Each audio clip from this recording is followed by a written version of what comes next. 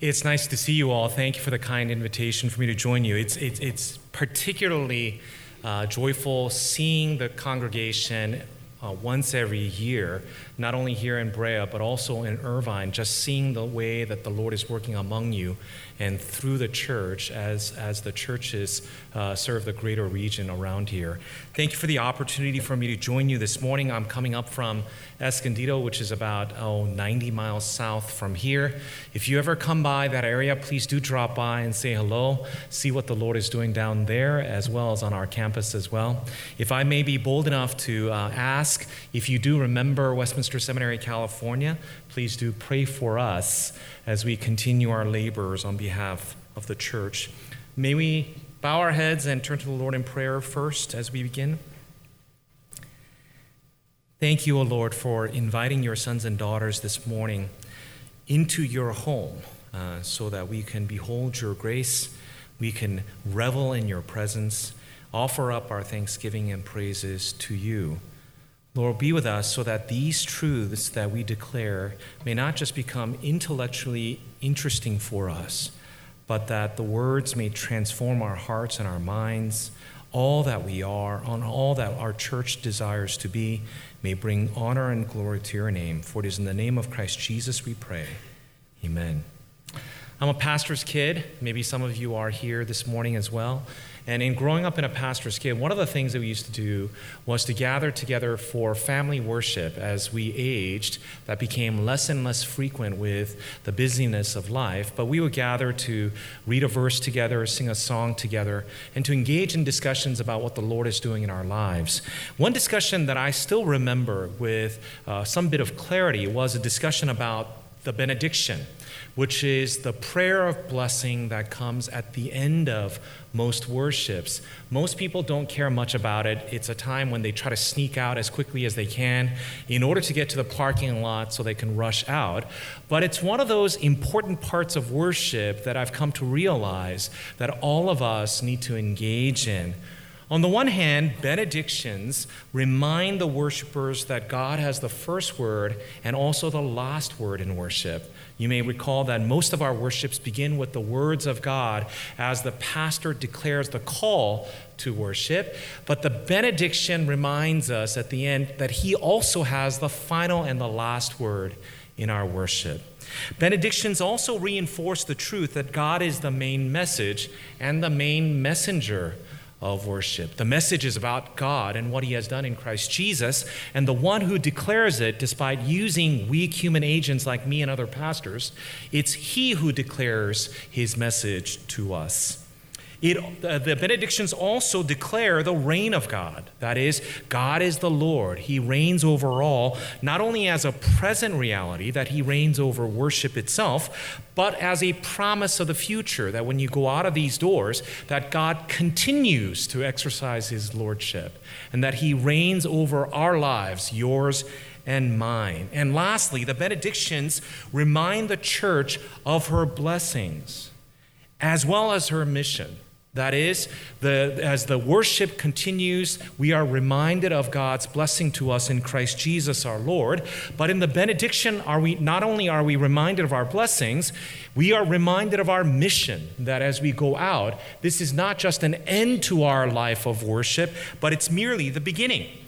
It declares without hesitation to whom we belong and where we are sent, reminding the church of its mission of being a witness and light in the world.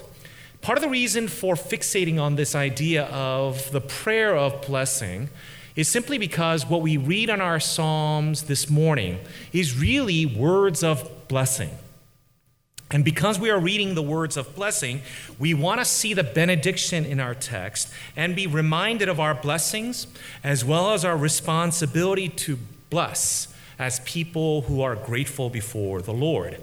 It's going to have two parts. One is to talk about our blessedness, and the second is to talk about our responsibility to bless as people who are blessed. Perhaps many of you are familiar with the words of the blessing recorded in this passage. Often pastors use these words as the final prayer of blessing, borrowing from Numbers chapter 6 in particular. In fact, many theologians will refer to these words as the Aaronic blessing, reminding us that these are words that Aaron blessed his people with when he uttered in Numbers chapter 6, "The Lord bless you and keep you. The Lord make his face to shine upon you and be gracious to you. The Lord lift up his countenance upon you and give you peace." For you see, Psalm 67 echoes these words. Whenever the psalm is sung, the hearers cannot help but remember the words of the blessings recorded for us in the book of Numbers. And as we hovered over these words, we want to be reminded of three things about our blessedness as we think about these words to us. First is the very fact that blessings come from the Lord. Blessings come from the Lord. We should note well here that God is reminded to us as the creator and redeemer and is the very one from whom all blessings flow. In fact, the words emphasize, "May God be gracious to us. May God bless us. May God make his face to be known on earth." Just in case you missed the point, what's intriguing about the Numbers passage from which the psalmist borrows these words, it actually has the explanation from God of what he's trying to say. And the last words in that passage in Numbers 6:27 record these words when God the Father says, "I will bless them." Not the circumstances, not any other people, but I will bless them. Now, what's intriguing about that verse, Numbers 6:27, is that the original actually contains a word that the English translations do not. And it's a word of emphasis where perhaps more properly translated, it should say, "I myself will bless them." Not others, not other circumstances, but I myself bless them, God said. There is this emphasis on the very fact that God is the one who brings blessing and that God will bless his people. Perhaps it is a reminder to us in this emphatic moment of reminding us of God as the source of our blessing, because our natural tendency is to look for blessings in all the wrong places. In the Old Testament, the Israelites often sought blessings from other nations instead of going before the Lord. This often led to worshiping of the idols of the nations instead of worshiping the one and true God. It meant making golden calves instead of devoting themselves to worship before God. In many ways, we are not unlike the Israelites of old, where we are guilty of looking for blessings where no true blessings can be found. Whether in relationships and marriage, financial security, status, education, success, or beauty, or whatever have you, we look for our blessings in those things. To have them means that we're blessed. To not have them means that we are not blessed. We desire to feel blessed, security, and significance from having and owning these things without recognizing that they're mere illusions to us. In our family worship recently, as we were going around, I asked my two kids and my wife to talk about sins that we want to share with one another. I led off by sharing my own sin that I'm struggling with. And my son, who's 11, almost 12, said, "I have something to say," he said. And I was looking for something very significant, having heard his dad talk about sin in our family devotion. He said, "I have a problem with idolatry," he said. Idolatry is a word that we use pretty commonly in our family in terms of seeing those things where we find our significance and great joy. He said, "And my idol really is video games," he said. We have fairly strict rules regarding tablet and game times, about half an hour on Saturday and throughout the school week. They don't get to play. But over vacation, they do have some time each and every single day. And if they practice piano for half an hour, they get additional 5 minutes. And if they practice an hour, they get additional 10 minutes. This is how we've worked out the system of electronic engagement in our household. But he said he has this idolatry because this is all he thinks about. He dreams about it. He thinks about it. He watches videos of people playing. Well, I don't know what that's all about, but he has this fixation with video games, he says.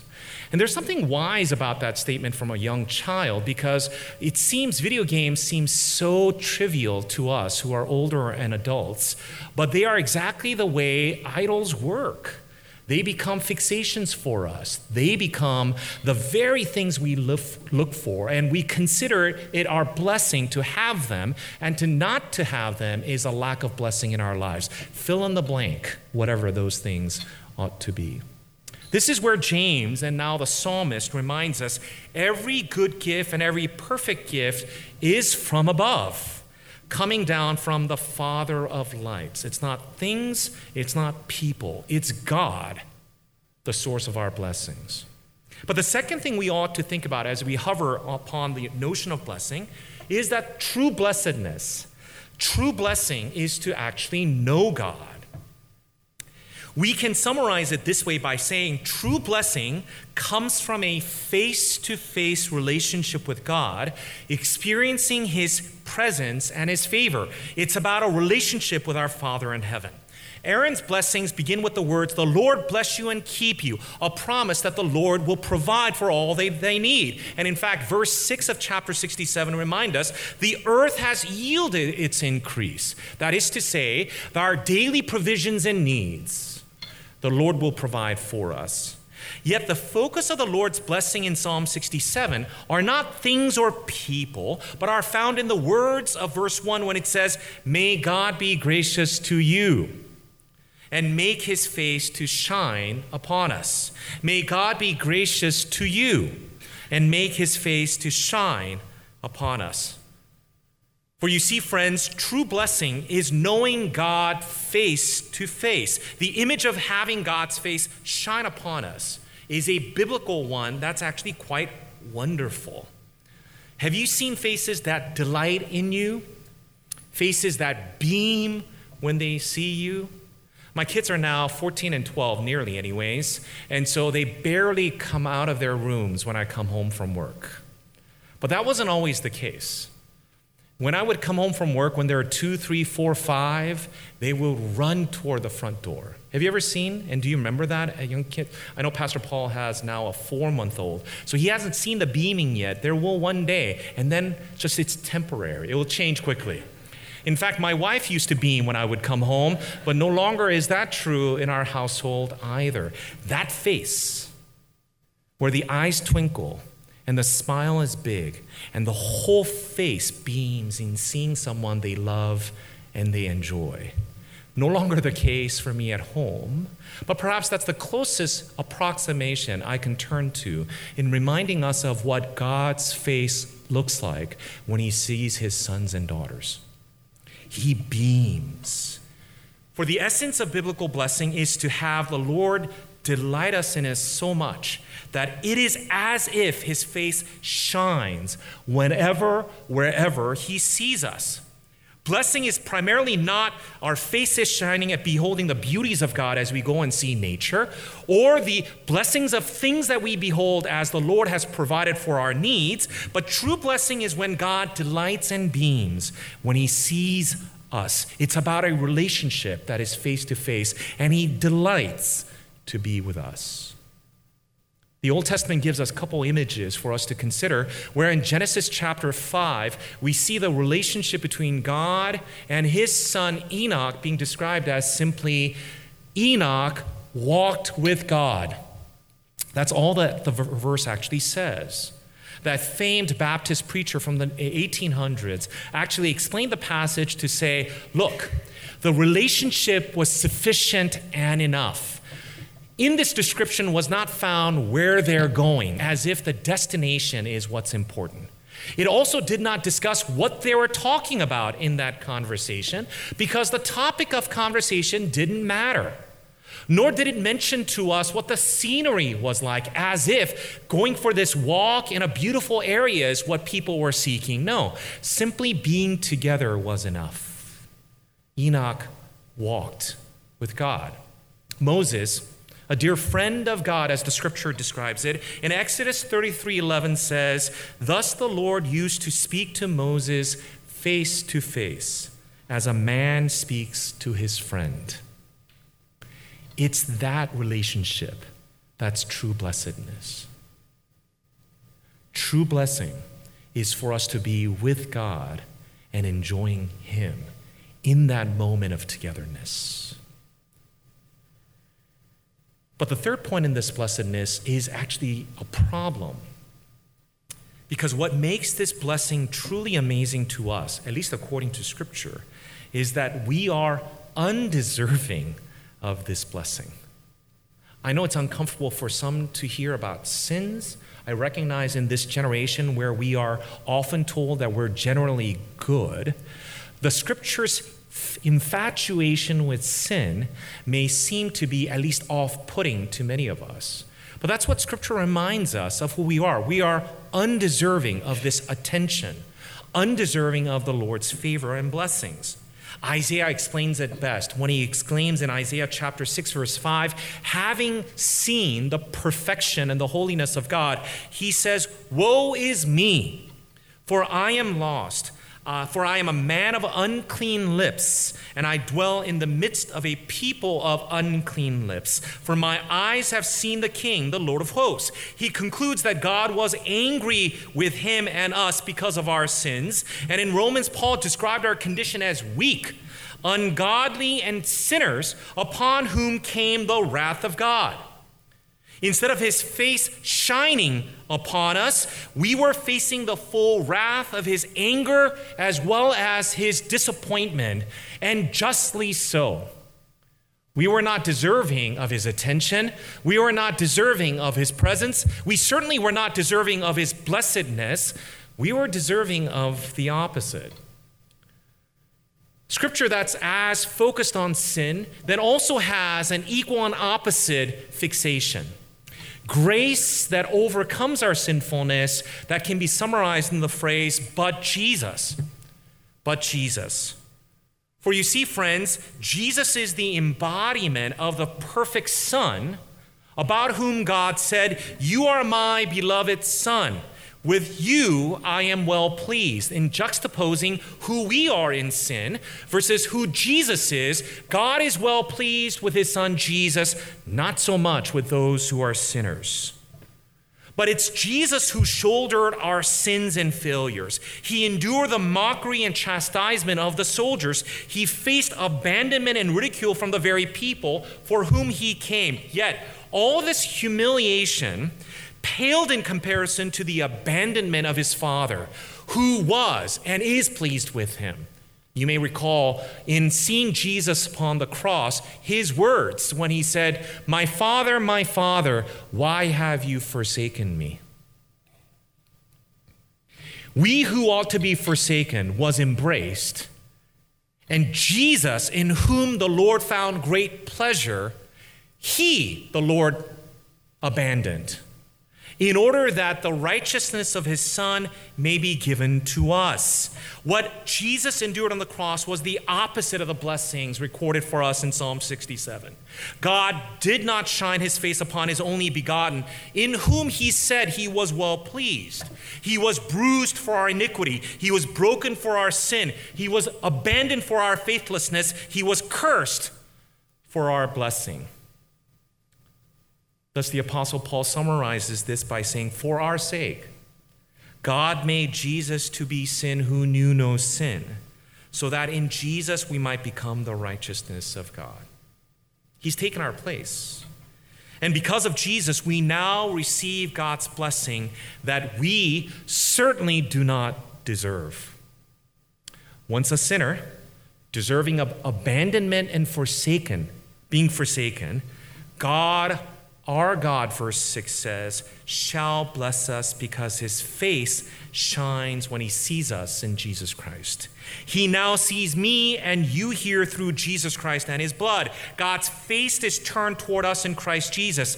And no matter what happens in circumstances and relationships in life, it can never, ever be taken away. Thus, the confident declaration of the psalmist in verse 6 and 7, God our God shall bless us. God shall bless us. Friends, do you know, if you are in Christ Jesus, that you and I are blessed? This is not a denial or forgetting of the very many tragedies and burdens and the brokenness and the pain and suffering that surround most people's lives. This morning when I saw the news and saw that our president is in Korea, visiting North Korea in particular, it floods back all the memories of my family in particular, my parents were born in North Korea before the war, and the tragedies of the war can be multiplied and can be shared hours upon hours. And you can probably say that in many ways in your life currently as well, about people or circumstances. But yet those things do not determine whether we are blessed or not when we say, I am blessed.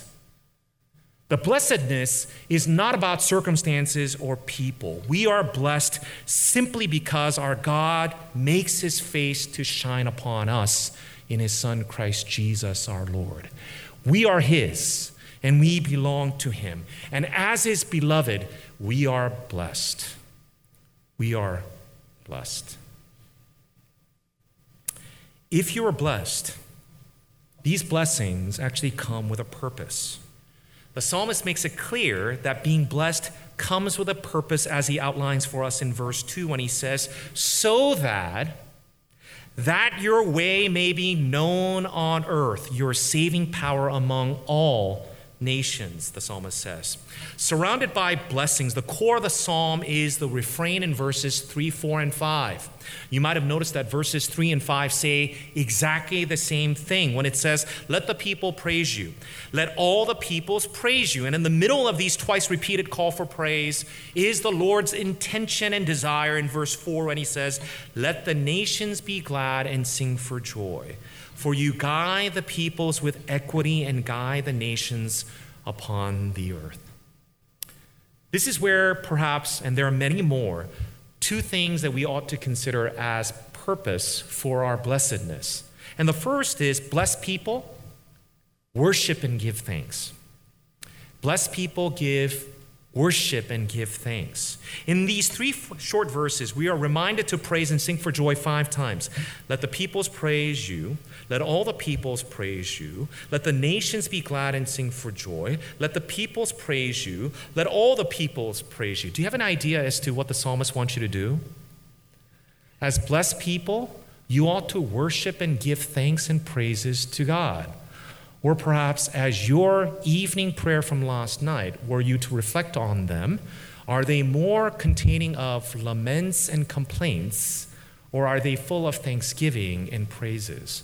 Usually a good diagnostic test of where our hearts are. Because friends, we often forget. We suffer from spiritual amnesia, where even if the good things are there, we forget the next day. Have you noticed that in yourselves? And oftentimes we just don't want to. Simply our hearts and minds do not go together. Even as we sing, even as we read, they do not move us. 5 times repetition is to remind us that first time, we don't usually listen. We have kids, and perhaps your kids are not like this. When you first mention something, they'll say, but they don't act at all. The second time you tell them to do something, they turn and look at you and say they'll do it, but they don't do it at all. The third time you tell them, they say, we'll do it, and they'll start moving, but their eyes are still fixated elsewhere, whether it's TV or their book or something else that they're working on at the moment. 4th time, as the parent's voice rise, you see them now actively seeking to do it a little bit more, but without the kind of fervor that I was expecting from them when you say it the 5th time with a stern voice, with threats usually implied. That's when they start acting. Now, it's funny for our kids, and perhaps it's only my own. Forgive me if that's the case. My parenting is limited up for sure. I don't doubt that at all. We as spiritual children are the same. Here the psalmist is reminding us, give worship to the Lord. Give thanks to him. For friends, even unbelievers thank God. And we see that all the time. Even unbelievers thank God when they're healthy, when life seems easy and comfortable, and they're successful in whatever they're engaged in, or at least their children are. Even unbelievers know to give thanks to some form of deity when things are going well. What makes believers like you and me and Christians differ and contrarian is the very fact that we give praise, lift up thanksgiving, and worship God even in the midst of pain and weakness, brokenness and tears. Even in the midst of those things.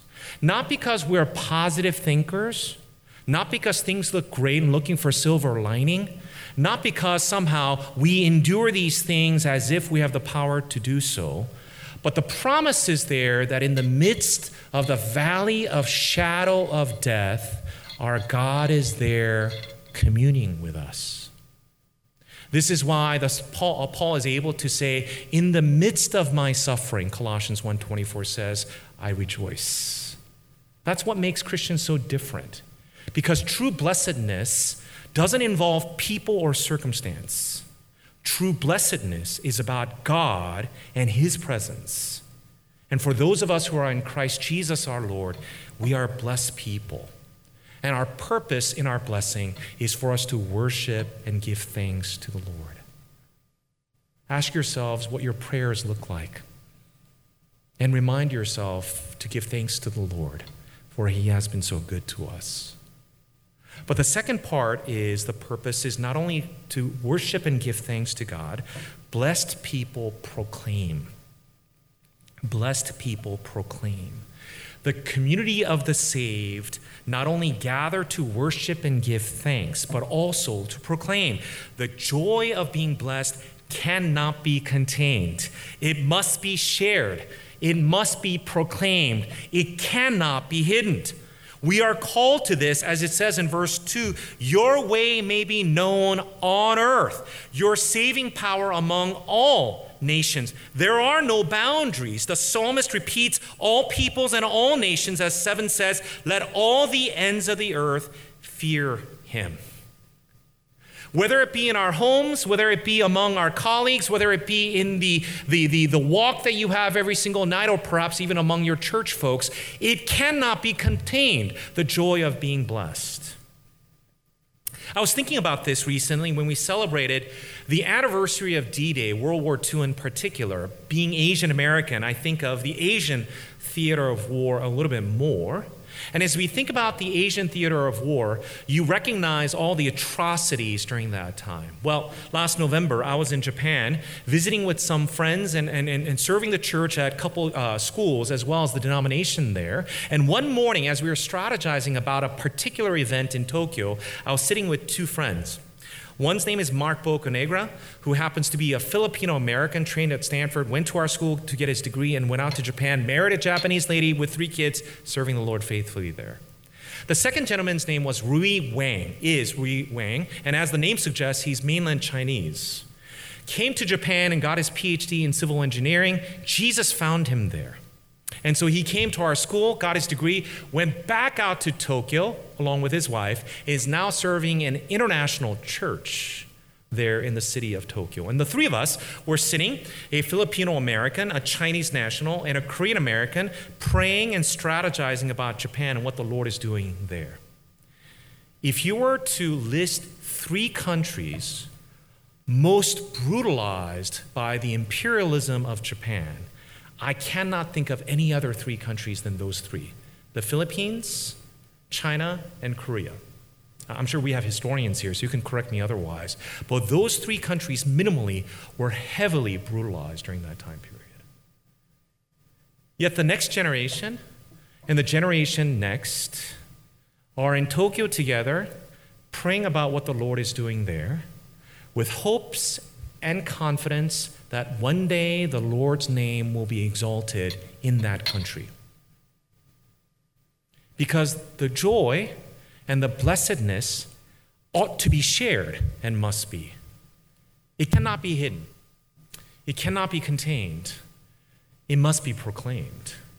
So blessed people not only worship and give thanks, blessed people proclaim. But oftentimes, when we speak about these things, we think of missionaries, because I just spoke about missionaries as well. We think of it as someone else, later in time, elsewhere outside the country. And I know this church doesn't think that way. And it's a reminder to us that what the psalmist is asking us is to think of you and me now, here. Not someone else, elsewhere, later. He is convicting us to think about me, here, and now. What does it look like if our blessedness as people who are indeed blessed cannot be contained but must be proclaimed? Here the Lord reminds us that as people who are blessed in his Son, we cannot help but to worship and proclaim his name. The Lord has reminded us, as people who are blessed, we are blessed with a purpose of proclaiming his name. We are blessed indeed to bless. As people blessed by God through Jesus, we gather to worship, lifting up our praises and thanksgiving to the Lord. We gather to fellowship, blessing others by our thankfulness and generosity. We gather to proclaim, sharing without discrimination, or for that matter, with confidence, that indeed this is the good news that ought to be shared. The generosity not only in terms of resources, but generosity in terms of the spiritual gift of life in Christ our Lord.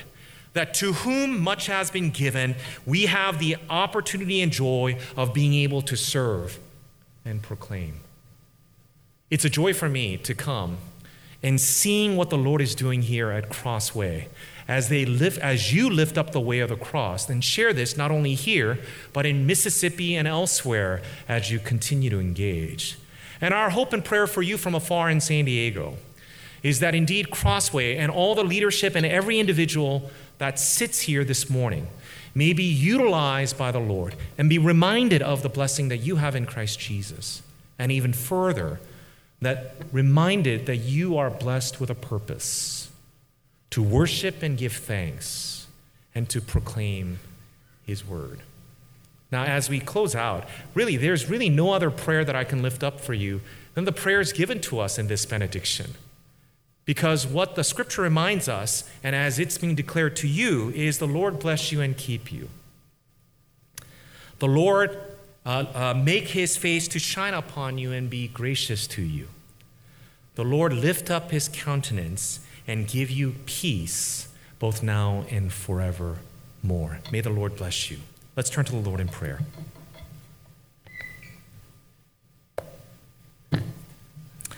Thank you, O Lord, for your kindness to us. We are blessed to be here. What joy it is for us to be with friends and now family in Christ Jesus, to worship you through song and prayer and word proclaimed. This is indeed a great place to be. We do this not out of obligation, but sense of gratefulness and gratitude to you, for you have sacrificed all for us, and the little that we give, both in financial terms and the time, pale in comparison to what Jesus has done for us already.